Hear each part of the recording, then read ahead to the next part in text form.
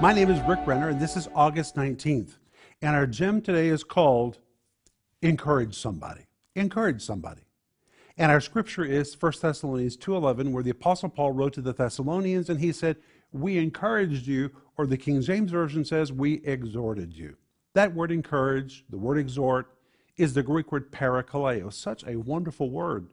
The word para means to come alongside. The word kaleo means to call out to someone. But when you put the two words together, it means to exhort someone, to encourage someone. Para, to come alongside of them, kaleo, then begin to speak to them. And it was a military term used by military commanders who would speak to their troops before they went out into battle. He would come alongside of his troops, para, and kaleo would speak to them and say, you can do it. It may be difficult. The battle may be intense, but you've been trained. You're prepared. You can win the victory. And he would encourage them, or he would exhort them to stand up tall, throw their shoulders back, and believe they could do what was in front of them.